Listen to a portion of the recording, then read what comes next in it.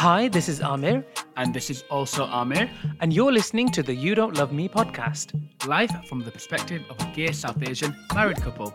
Enjoy!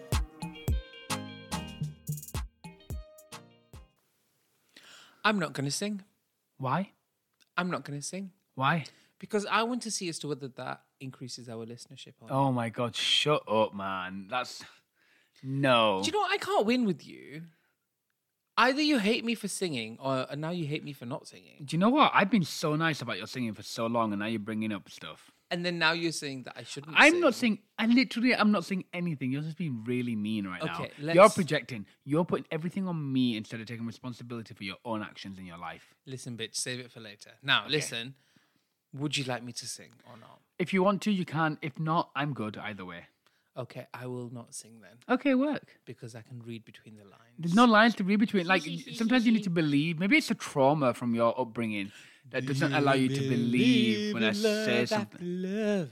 It's not love after love. I can feel. Do you remember for the longest time you thought it was love after love? Right up until now. It's Is it it's life after love. I can feel something inside me say, I really don't think it's strong enough now. Do you believe in life after love? Ooh. Okay. Share noises. Ooh. Girl. Okay, come on, Chad Michaels. Yes, go on. Come on, Hello. RuPaul. Hello, everyone. Welcome. to this Welcome. very special podcast where we talk about things using words Words from the dictionary? that are spelled with letters. I don't think. Yeah, I'm a massive fan of the dictionary. Girl, bye, Gemma Collins. Bye. Because it is an amazing, like, iconic British thing, isn't it? Sort of. Yeah, it's historical, bitch. Yeah. It's historical. No, I'm a massive... When Gemma Collins said that, I lost my shit. I was like... It was, do you know what? I was like, oh, she's not joking. She,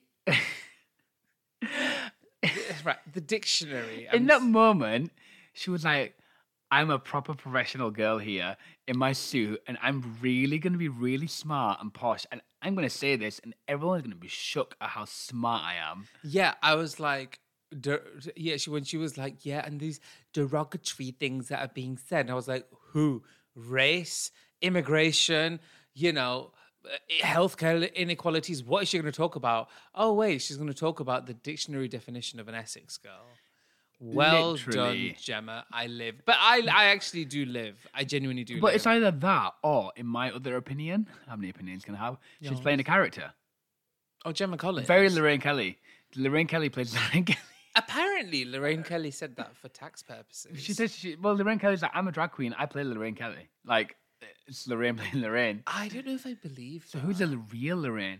Oh my God, are we playing people? Are we playing Armour and Armour from You Don't Love Me Boys? Yeah, do you know what? This was going to be my point. I think eventually, inevitably, when you are a public persona long enough, you know what clicks with people and what doesn't, and so you will become a caricature of yourself in order to appease the audience.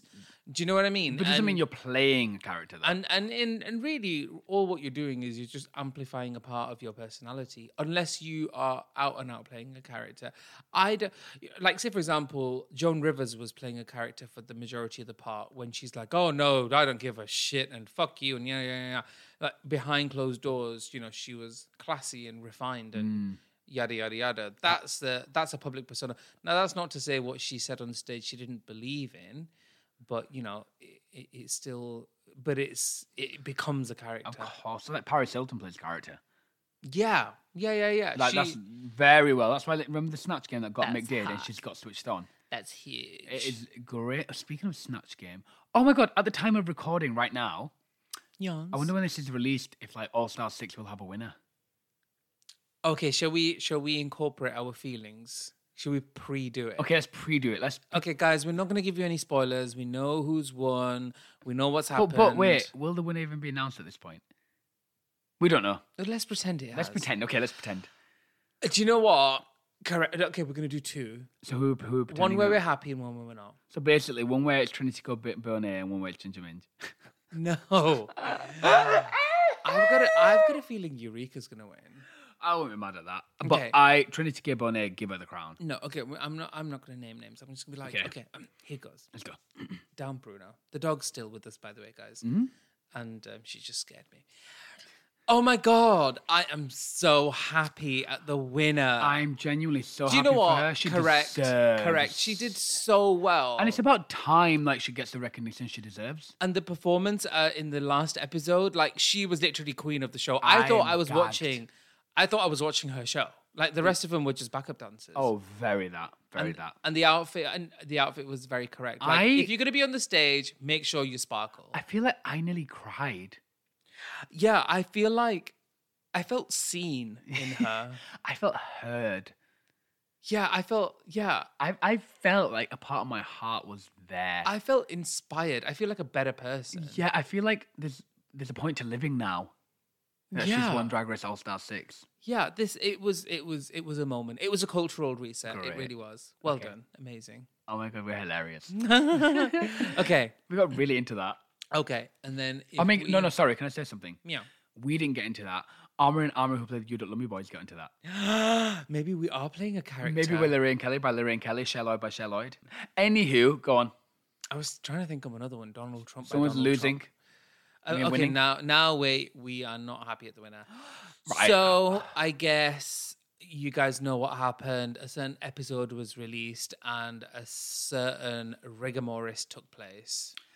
It's a bit exhausting, isn't it, really? Like, even if it's not about liking or disliking a queen, it's really about who's the rightful heir to the throne and who's the rightful winner.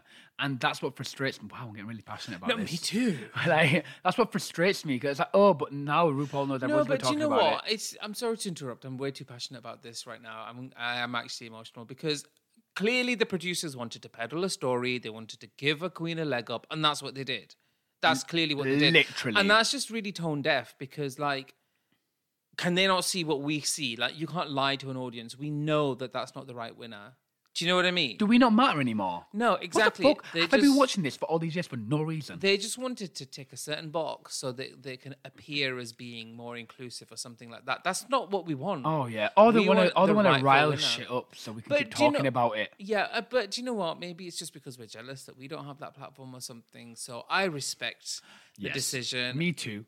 Do you know what? Good for you. Enjoy it. You did really, really well, I guess. And Enjoy it because no one else will. I can't wait to see you when you're in Manchester. Bye. On tour. Do you know what? We're living and we're literally talking about no one. Right, anyone listening is probably like, these two are sad sack pathetic. But honestly, we are living so hard right now. But do you know what? This proves that we're playing a character. Because My name's Armour and I play Armour. yeah, because we had that preset, regardless of who's won or lost. We knew what we were gonna say. And do you know what? Maybe we're really good at acting because I really felt that. Me too. I was like, oh my goodness, especially the losing part. Yeah, I was like, too. this person's, not the losing part. I mean, like the person that should have lost won. And I had queens in mind. That's probably why it went high. Me too. Method acting, it's called. We are meth. We are meth. Third acting. Twinning. Okay, do you know what? That's enough shenanigans now. Let's get to the depressing shit. Get back to it. So, thank you very much, everyone, for your wonderful feedback for our first episode. We appreciate it. Some was good. Oh, am I laughing? And we only focus on the positive. And do you know what?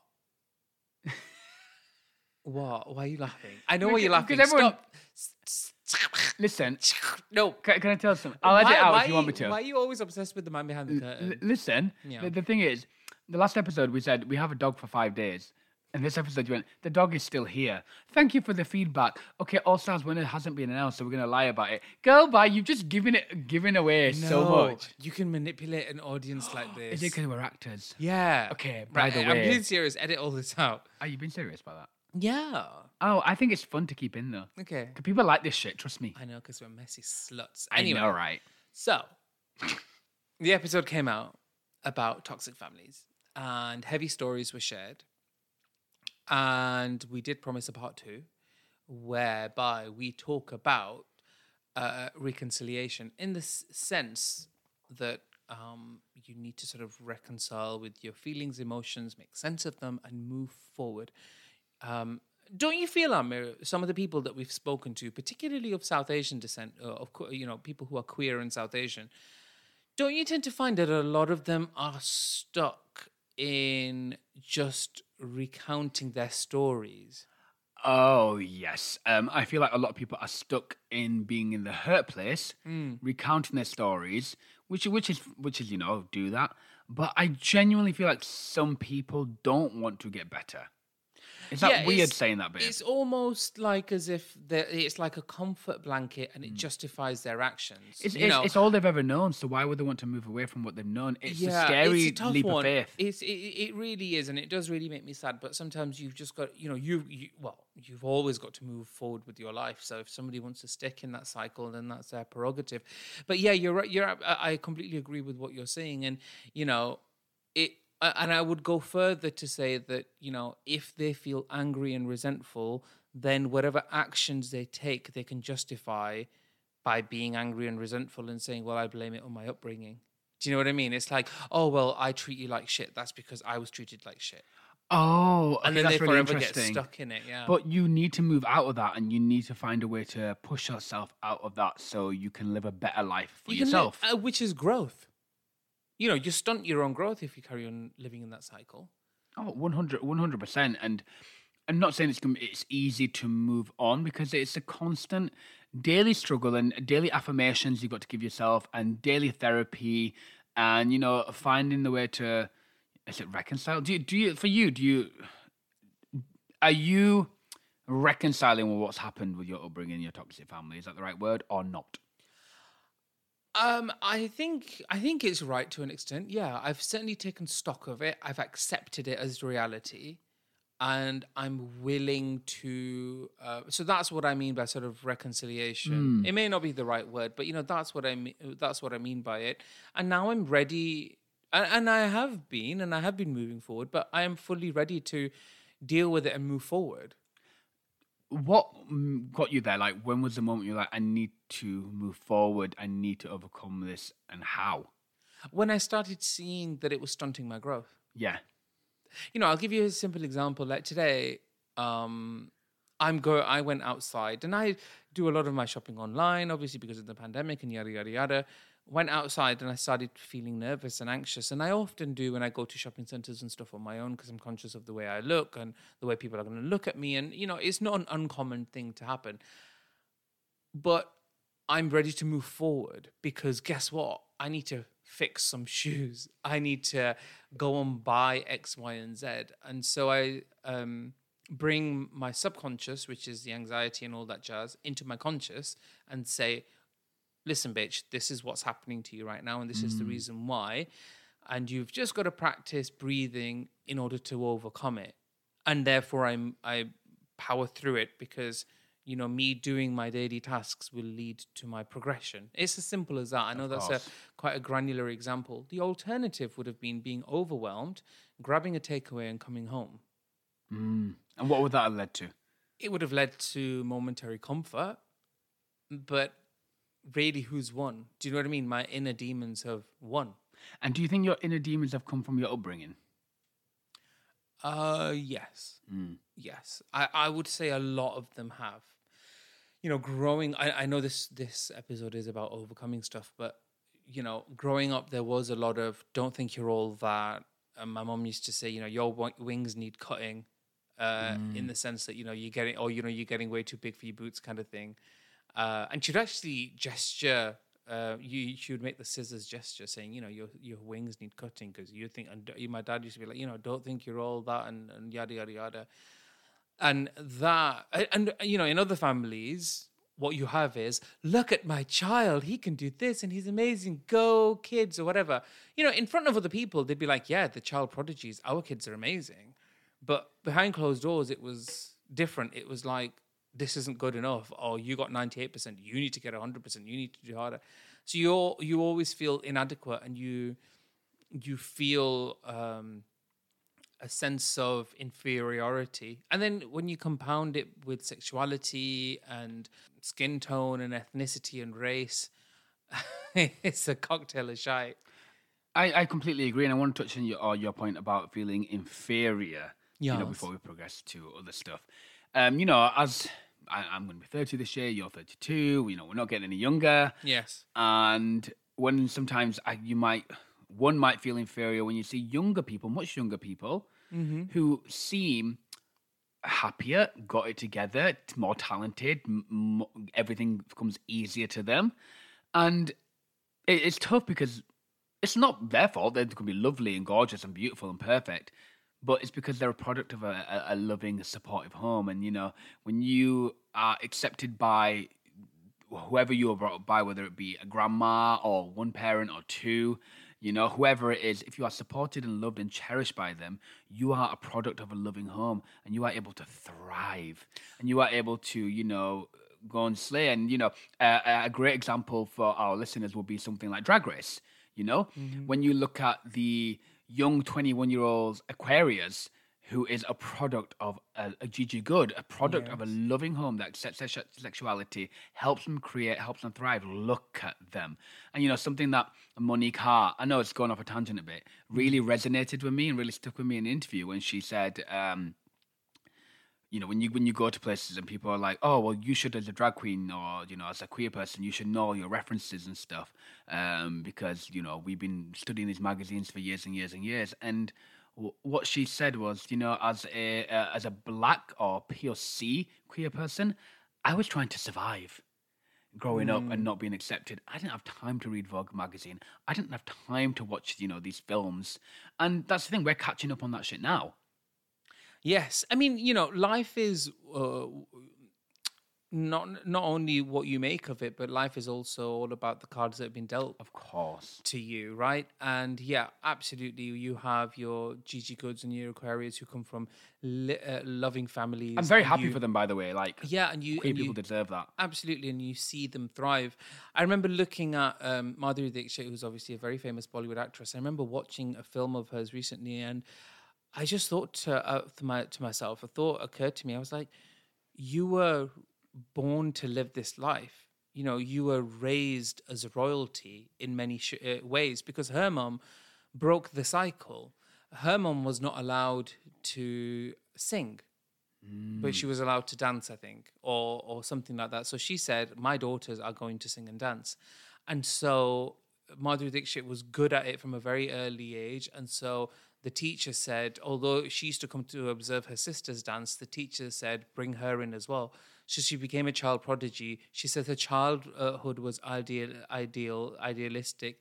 She grew up in a community with lots of children, and she clearly had loving parents, which is why all her siblings have thrived, which is why she thrived. And, even when she went into the film industry, although the film industry is often frowned upon, she was the only member of her family that ever stepped into the film industry for the longest time. Work. And she was given the support of the matriarchs and patriarchs of her family. Oh, there you go. So she is through and through. And she, for those of you who don't know, she is a mega superstar. Oh my! Those listening that don't, how would you relate in terms of Hollywood terms if people don't know? In Hollywood terms, a legend. I would say she's up there with like Marilyn Monroe. I was thinking, like, honestly, she is that girl. Yeah, she is, and she's a product of a loving family. But then to spin it on its head, Shah Rukh Khan is one of the biggest superstars in the world. His dad died when he was in his teens. His mum died later on, and he was responsible for taking care of his disabled sister. And he just came from a simple family in Delhi, and he migrated to Mumbai, tried his luck, and became the biggest superstar of all time. Comparable to Tom Cruise. Bigger. Despite his hardships. And, with Drag Race, closer to home, Aquaria, yes, Manila Luzon, yes, you've got your Gigi Goods, but equally you've got your Latrice Royales, who didn't speak to her mum for 10 years because of her sexuality, I believe, who came from a very abusive family. Her siblings were gangsters. She was in prison, and look where she is now. She's on fucking West End. And you have Bob the Drag Queen, who literally came from poverty. Yes. As in his mum couldn't look after him, so he had to go to relatives, and at one point they were all sharing a sofa together and shit. Yeah. So it flip side. So I know we digressed a bit there. Yes. But it's just good to give that context and the example. Going from our last episode where we talked about trauma and growing up in toxic families and stuff, coping mechanisms, dealing with it in adulthood, where do we start, babe? Sure. So yeah, you've gone through the trauma. What do you do next? You don't want to be carrying it around. It might feel comfortable, but that doesn't mean that it's productive and it's healthy. When you're ready, you got to deal with it, right? And therapy. I will always advocate therapy, and I hope that one day we can have a therapist on our podcast to help people. In a wider context. It's great. Yeah, I've had therapy before years ago to deal with the fact that my dad left me when he was young, and I found him again, and he was not very nice, and daddy issues, and it really helped me through that. And I think we could both agree, and I don't have any issues in that area anymore. No, it's no, really you weird. don't, no. Oh my god, I was projecting so much on your biological dad. Oh my god, girl, be a better one than mine. But anyway, yeah, in terms of coping, one method, which is a little bit unconventional, is around forgiveness. Too often you hear the term forgive and forget. You're going to have to take stock of it, and you're going to have to forgive, because if you don't forgive, then it consumes you. And, it's going to do yada, yada, yada. I've spent a lot of time forgiving my family, I've spent a lot of time, like with my brother. He once came up to me and he said, in a joke, in a laughing way, I was pretty crazy with you when you were younger, and sorry for that, Amir. And I said, no, it's okay, because in that moment I was taken off guard. I didn't know what to say. And I, even with my family, I've turned around and I thought to myself, oh, okay, well, I forgive them. I let go of whatever. And do you know what that's done for me, Amir? Fuck all. Fuck all. Thank you. Tell the children, preach to the church, please. Do you know what? Sometimes when you forgive, it's almost like, insert choir music here. Do you know what I mean? Yes. That kind of organ grinder playing. Anyway. Grinder? Organ grinder. Oh, okay. Not grinder. But, too often you will have people saying that to you. And the truth is, in my opinion, when you're forgiving someone, you are almost saying it no longer hurts, it no longer affects me, and what happened wasn't so bad that it affects me now. That is what true forgiveness is. Then you just move on for it. Like, say for example, I've done something shitty to you, or I may have betrayed your trust in the past, and then I've asked, why? What have you done? And then I've asked for forgiveness. Yeah, I know what you mean. And you may have done something to me, and you've asked for my forgiveness, and I forgave you, because guess what? I don't think about it on a day-to-day basis. It doesn't shape my existence anymore. When you go through deep trauma, physical, emotional, psychological, sexual, should you have to forgive? Yeah, you can't compare smashing, your husband's favorite plate by accident to that, can you? Really? No, you can't. No, you can't. And I always say now, and it's a technique that I've learned, is when someone's done something, what was the intention behind it? Yes. And that's what should dictate your next move. So say, for example, someone's done something by accident. I think, what was the intention? Oh, their intention was to make me a really nice meal, but they accidentally smashed the plates. Yeah. So I'm not going to be angry at it, No. because guess what? They're going to feel shit. Yes, absolutely. They're going to feel so shit, so you can make them feel shitter. But what's the intention behind all the fucking abuse? No, absolutely. A lot of it is control. It is, and a lot of it's bizarre. That can't be control. forgiven. That can't be forgiven, because it's not like they feel bad about it. Yeah, as my point is, forgiving doesn't necessarily do anything. I think more something that will help greater is perhaps confrontation, either in person or via through a letter or something. And I'll elaborate on that later on in the episode. You don't have to forgive the person. You don't have to hold on to the hurt, because you can develop coping mechanisms and coping techniques that will help you break that cycle. But you don't have to forgive that person for what they've done, because if it's unacceptable and that's how you feel, you should be allowed to feel like that. So, you know what? And I think this is one of the reasons why I've coped better than anticipated with what my brother did to me, because he asked for that forgiveness, but deep down inside I knew that I wasn't forgiving him. I don't forgive him for what he did. He ruined my childhood. He took my childhood away from me. But I remember when he was getting married to his first wife, and he was being incredibly abusive towards me, verbally in front of our cousins and guests. And I said to him, from today onwards, you're dead to me. You took the power. And his face dropped in that moment. I said, you're dead to me. I don't give a shit what happens. And I think I reiterated it to him at one point as well. And he just couldn't.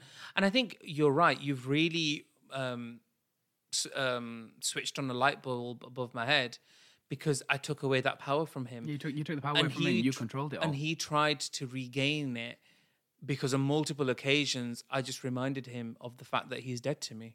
And if you try to regain it, it's like a little smirk.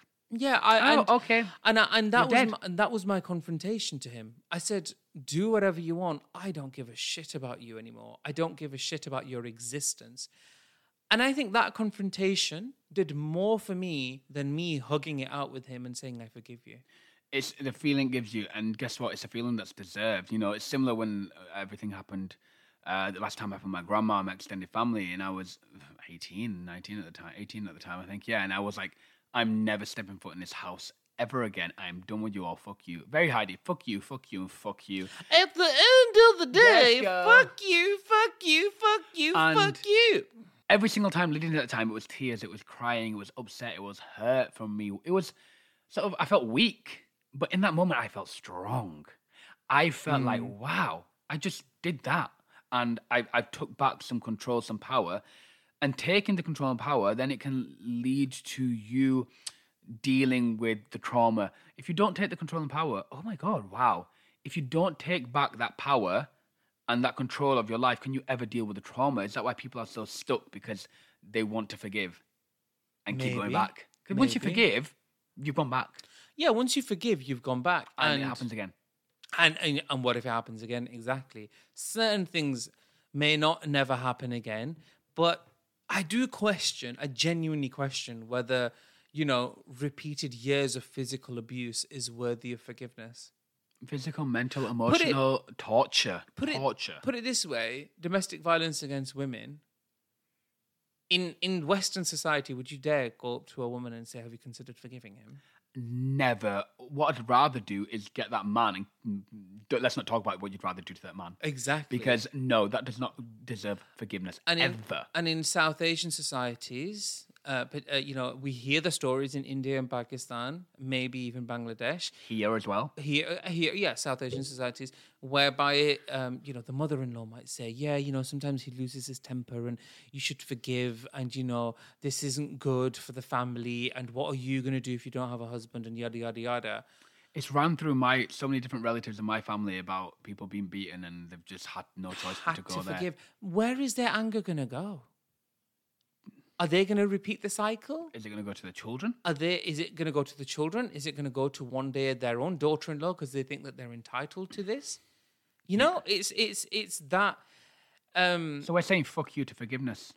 Yeah, we're saying fuck you to forgiveness when it comes and to I feel toxic upbringings. Well done, babe. Yeah, thank you. And I do really feel passionate about it. Yeah, fuck you to. Yeah, that's a great title. Fuck you to forgiveness. Yes. I don't. Do you know what? If you're an arsehole who's hurt me, I don't forgive you. And guess what, bitch? There's about 9 billion people in the world. I'll find another mom. But do you know what? I'll find someone else. Obviously, I'm not talking about my mom, but just people. Generally speaking, people, yeah. But can I say something? Well done, babe. I'm so proud of you for getting there because, there was a time not long ago where you wouldn't say that. No, I wouldn't dare. Why is that? Because it's what I said in the last episode a couple of weeks ago, which was that it's the unspoken rule. It's an unspoken word, and when you have parents that are toxic, they have a hold on you greater than you think. If you think your parents have a hold on you, believe me, in reality, it's 10 times worse. Oh, 10, that's an understatement. Yeah, we've it's been through way it and we've worse. seen it with people as well. If you think your parents have died and therefore they no longer hold control over you, you're in for a big surprise. From the grave. Yeah, they will control you from the grave. You have to do some active work in order to break that cycle. And that's what it was, I think to myself, well, if I confronted my mom, she'd cry and she'd feel upset and, I will hurt her and it will be really bad. So I don't want to do that to her. Or, if I confronted her, what if the police got involved and they'd take her away and then my family would be ruined and I'd be the one who would have caused it. It's stuff like that. It's the unspoken word. It's an unspoken rule set that you have. You all play a role and you must adhere to that role. That doesn't make it acceptable and it certainly does not make it healthy. So, even when I've earlier on done these podcasts and stuff, and of course, I don't care to name and shame my family by giving out addresses and stuff. That's not what it's about anymore. I'm adamant to serve a purpose greater than myself now, but at the same time, I'm no longer going to feel guilty for talking about it because it did happen and it may well be happening to somebody else. And I want them to be able to break the cycle sooner than I was able to. No, I agree. I don't want them to be sitting, having to unpack and deal with stuff, deal with it earlier, fuck forgiveness, and you confront those demons and get some therapy. 100%. And I've got two more tools that I want to mention. Go on. Can we talk about affordable ones as well? Yeah. So before I go into them, I was going to ask you as to what sort of coping mechanisms would you suggest, or do you have in mind? So to deal with toxic families and stuff, let's put that aside. Not aside, but coping mechanisms, day to day, having some time to yourself, meditate, reflecting, and putting stuff in place. So triggers, growing up, what were the traumatic points, and putting stuff in place and being individual and selfish. I'm in a relationship, I am married, but there's certain things that people might find weird that I do because it's not very relationship-fied, but I need to do that to cope. For example, shopping. Okay. That's one thing. So for me, it's keeping control because I didn't have the control growing up. I do my own food shop and I do my own thing. I got my own time when I want to go to the exact shops I want to go to. It's not like a whole family shop we do. Do you know what I mean? Yes. And obviously we go together. Sometimes we cook together and do all that, but it's a control thing for me. I need to control that because I have so many traumatic experiences when it came to shopping growing up. Oh my God. So that's the thing I've done to, control that. And that's one thing. So finding, for me, a coping mechanism is finding some level of control of your life and knowing that you actually have the control. Yes. And you're like, oh my God, I have it and no one can take this away from me, because there are moments that you can have and it's like, oh my God, I can't do this. I'm not allowed to do this. Something bad might happen, but it's like, no. Listen to yourself, Amir. You've got this. No one's here to stop you, and there's no toxicity around. I completely agree with you, and I want to add a point to it. But before I do, I just want to say, don't you think these last two episodes have been very therapeutic? Yeah, very therapeutic. It's really, I feel like I can exhale a little bit more. See, this is great therapy. It is talking, 100%. But yeah, no, what I was going to say was, we all have our inner child. And my dad used to say, never let anybody kill your inner child. And what he meant by that was, that wonder and that amazement and that humor, particularly humor, don't let anyone kill that off. Being an adult doesn't mean that you're no longer allowed to have fun. Of course. But when you are the product of a traumatic family, that inner child can be a crying inner child, and it can really rule you. And you find yourself constantly attending to the needs of that crying child. What you have to kind of say to yourself is, I am, and what you have to consciously recognize is that I am the adult now. The reasons why I would cry as a child are no longer there. I am able to confront them, and I have the tools to confront those issues, and I can deal with them way better. Like, say, for example, I might stress out and eat, and, it's my inner child just crying and going to what it knew, what it's always known. But now I can turn around and say to myself, look, I'm an adult. I don't need to gloss over with food. I'm not going to get beaten up for standing up for my rights. I'm not going to get beaten up for prancing around on stage and dancing and performing. I'm not going to get beaten up for marrying a man. Do you know what I mean? Yeah. I'm not going to get beaten up for being gay from my family. Like, I am the adult. I no longer need to stress about those things. Do you know what I mean? Yeah. Is that not is a case of not being ruled by your inner child? Of course, because sometimes you feel like when you get to adulthood and you've been through trauma, you don't quite feel like an adult No, you at don't. all. No. And I'm like, I'm only 30. I'm like, that's really adult. And no, it doesn't feel that way. Yeah, and in between all of that, to get to that stage, you have to do some work and legwork. And unfortunately, we're not therapists, so we can't advise you as to exactly what to do. But one suggestion is confrontation. Know that you are no longer that vulnerable child, and you are able to stand up for yourself and be present. And you and I know people who are not like that, unfortunately. yeah, I know. And they do not stand up for themselves, and they are not present because they were never allowed to be, and now they are adults lurking in the shadows, sort of thing, which is very sad to see, particularly when the person is your friend, etc. But if you are strong and enough to confront the person in real life, do that. Writing a letter can be therapeutic. Just find a way to put a full stop to it, essentially. And I would recommend, again, Dr. Susan Forward's book on toxic parents. But I think it can be applied to other family members as well. Of course, I think a few like affordable things, because therapy can be difficult to access and not that affordable. Yes. Like the book that you mentioned, and therapy books can be really great, and writing as well can be really cathartic and therapeutic. And there's online forums as well that you can join. Yes. The And online therapy communities. groups as well. Yeah, that are free. There's a lot out there, but you have to get to the stage where you're like, I'm going to do it. You have to take the leap of faith and do it. It's tough. It's tough because you feel like you're being weak, but actually you're being strong by doing so. 100%. You have to be willing to change.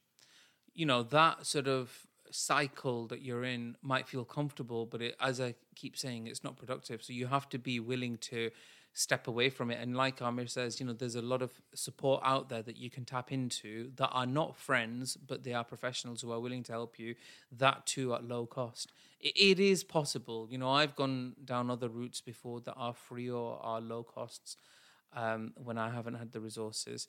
And also another point is with therapy, the ideal thing would be to sit on a couch and talk to somebody for ages. That's in actual fact, that's not the holy grail, and it doesn't work for everyone. I've gone through several therapists to get to where I am right now because I couldn't find the match. And I tend to find some people will go for therapy and they say, oh no, I've done it, it doesn't work for me. You've got to give it time. It's like any other relationship, unfortunately. You have to find the right one. And the one who's actually willing to help you and is not a pushy salesperson, and they know what they're talking about and they can give you the correct advice. So, and the coping mechanisms to get have through what you faith. are, Yeah. and move on, because it's strange, once you get through an issue, and people are like, oh no, it haunts you for life. It doesn't. It's really weird. I've been through therapy. It's really strange when it works, 'cause it's Yeah. like, oh my God, I don't feel that anger anymore. I don't feel that hurt, and I don't feel that pain, and I feel good, and I feel like I can do this, and it's really, really strange. But another thing I want to mention is therapy isn't a one-time thing. You can tap in and out of it for life. Yes. Yeah. You might find on many occasions in your life that you need to go for a fine tune up. It might be, you might be going through a breakup and it's bringing up a lot of childhood memories for you or something. You just never know. That's actually another thing. Some people who don't deal with certain things in their lives end up replicating it with their partners. Oh, of course, because that's all you've ever known. Yeah. It's all you've ever known. I've known people that have done that before. And, it's all you've ever known, and you don't know any better, and that's what you've seen, so that's what you're going to do. And you're not allowing yourself to tackle it or deal with it. And it's probably because, we've been brought up, being told that stuff is weak. Yes. Therapy with a weak. You can't tell anyone, keep the secrets in the family, keep all the toxic shit in. But actually, it's not. It's really fucking strong to go out there and get therapy. And I'm getting therapy because I'm making myself better. That is such, yes, mama. That is such a, yes, I'm proud of you. Work, clap my hands, good for you. 100%. We should be celebrating the fact that you are wanting to get better. Yeah. You're strong. Like Amir says, you are strong for wanting to get better, and you are even stronger for taking those steps towards it. So, in terms of toxic families and things such as that, do you think people should just cut them all out if it's that bad when they're older? I don't think there's any harm in that. Yeah. I've toiled with this for the longest time in my head. For the longest time, I thought to myself, well, I'm doing all of this stuff and now I'm out in the public with it all. What if my parents turned around and said, all is forgiven, we love you, great, yada, yada, yada? Would I go back? And don't get me wrong, I do know of people who've gone through a similar-ish cycle. You can't cross-dress or you can't be trans and blah, blah, blah. And then they've seen them on television or they've seen them doing well, and then they're ready to accept. Because I believe inherently everyone celebrates success, right? Mm-hmm. And I do think that to myself, I do have stars in my eyes. I am deluded like that. But, if one day we did something that was on a large platform, would my family see it? And if they saw it, would they be proud enough to approach me? I have thought about that. I genuinely have. And then I think to myself as to what I would do in that moment. And I think I'd just be numb. Because I think it's got to the point where I cannot ignore what happened. And I must draw a line to ensure that it doesn't happen again. Of course. And you know what? I've given people too many chances in my life, and I don't think that they're going to change. And even if they have changed, I hope that they apply that change to the new people that come into their lives. I think I'm too far gone or too burnt up to go back. And also, I don't see any value in it apart from just appeasing the other person. I don't, 110%. That's how I feel. And there are times when, I will miss certain family members, and there are times where I will feel sad or lonely. I'll be completely honest. Those feelings, although they're less and less and less as time goes on, they are still there at times. But then I do think to myself, do I want to reconcile? And the answer is no. I don't want to, because I don't think it is good for my growth, prosperity, and overall well-being. And I think I am deluded in thinking that people change that rapidly. And what's interesting that you talked about not wanting to reconcile. The thing is, obviously, they kicked you out because of your sexuality. Even if you were straight, would it even be worth it? Because you still went through what you went through. And this is what one thing people forget is, it's not all about sexuality. It's the fact they are toxic families and toxic people regardless. Yes. And touching upon what you said about missing, families and stuff, I have bouts of this where I'm like, oh my God, I just missed. But what I've realized, I missed what was never there. I missed what wasn't, I missed the idealistic, form of what I view a utopian family to be. Yes. I don't miss what was, because when you unpack what was, it's like, wow, I can't miss that. Yeah, there is a balance, isn't there? I mean, no family is perfect, and you are going to have some sort of trials and tribulations within family, but there's a balance to be struck, and you think to yourself, well, if I go back, is the payoff going to be worth it? And I think you and I have come to the conclusion that it's not. No, not at all. And it's a tough one to take. It but is. The other side, it will be tougher. Yeah, I think, whilst we were recording the last episode, I did think as to what I would do. And I think I would just say, this is what happened. This is how I felt. All the best. And I'd be like, fuck you, fuck you, fuck you. I think one of the coping mechanisms that I do want to mention is breaking the cycle. Go on. And that's really, really important. And I've alluded to it before. I think, finding a way to bring your traits and habits into the conscious will help you actively break the cycle. And just know that I am not my mother or father. Say, for example, with food, I have an unhealthy relationship with food because food was so... and there was a level of scarcity and abundance at the same time created in my home. I'm used to people hitting the roof if I have a bag of crisps. And then people saying, oh, well, you're fat, that's why. And it's like, well, no. I would overindulge probably because it was just taken away.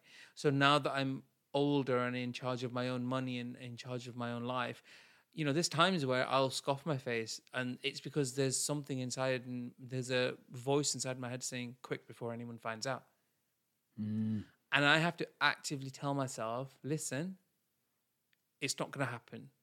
That's not going to happen. You are in control of this now.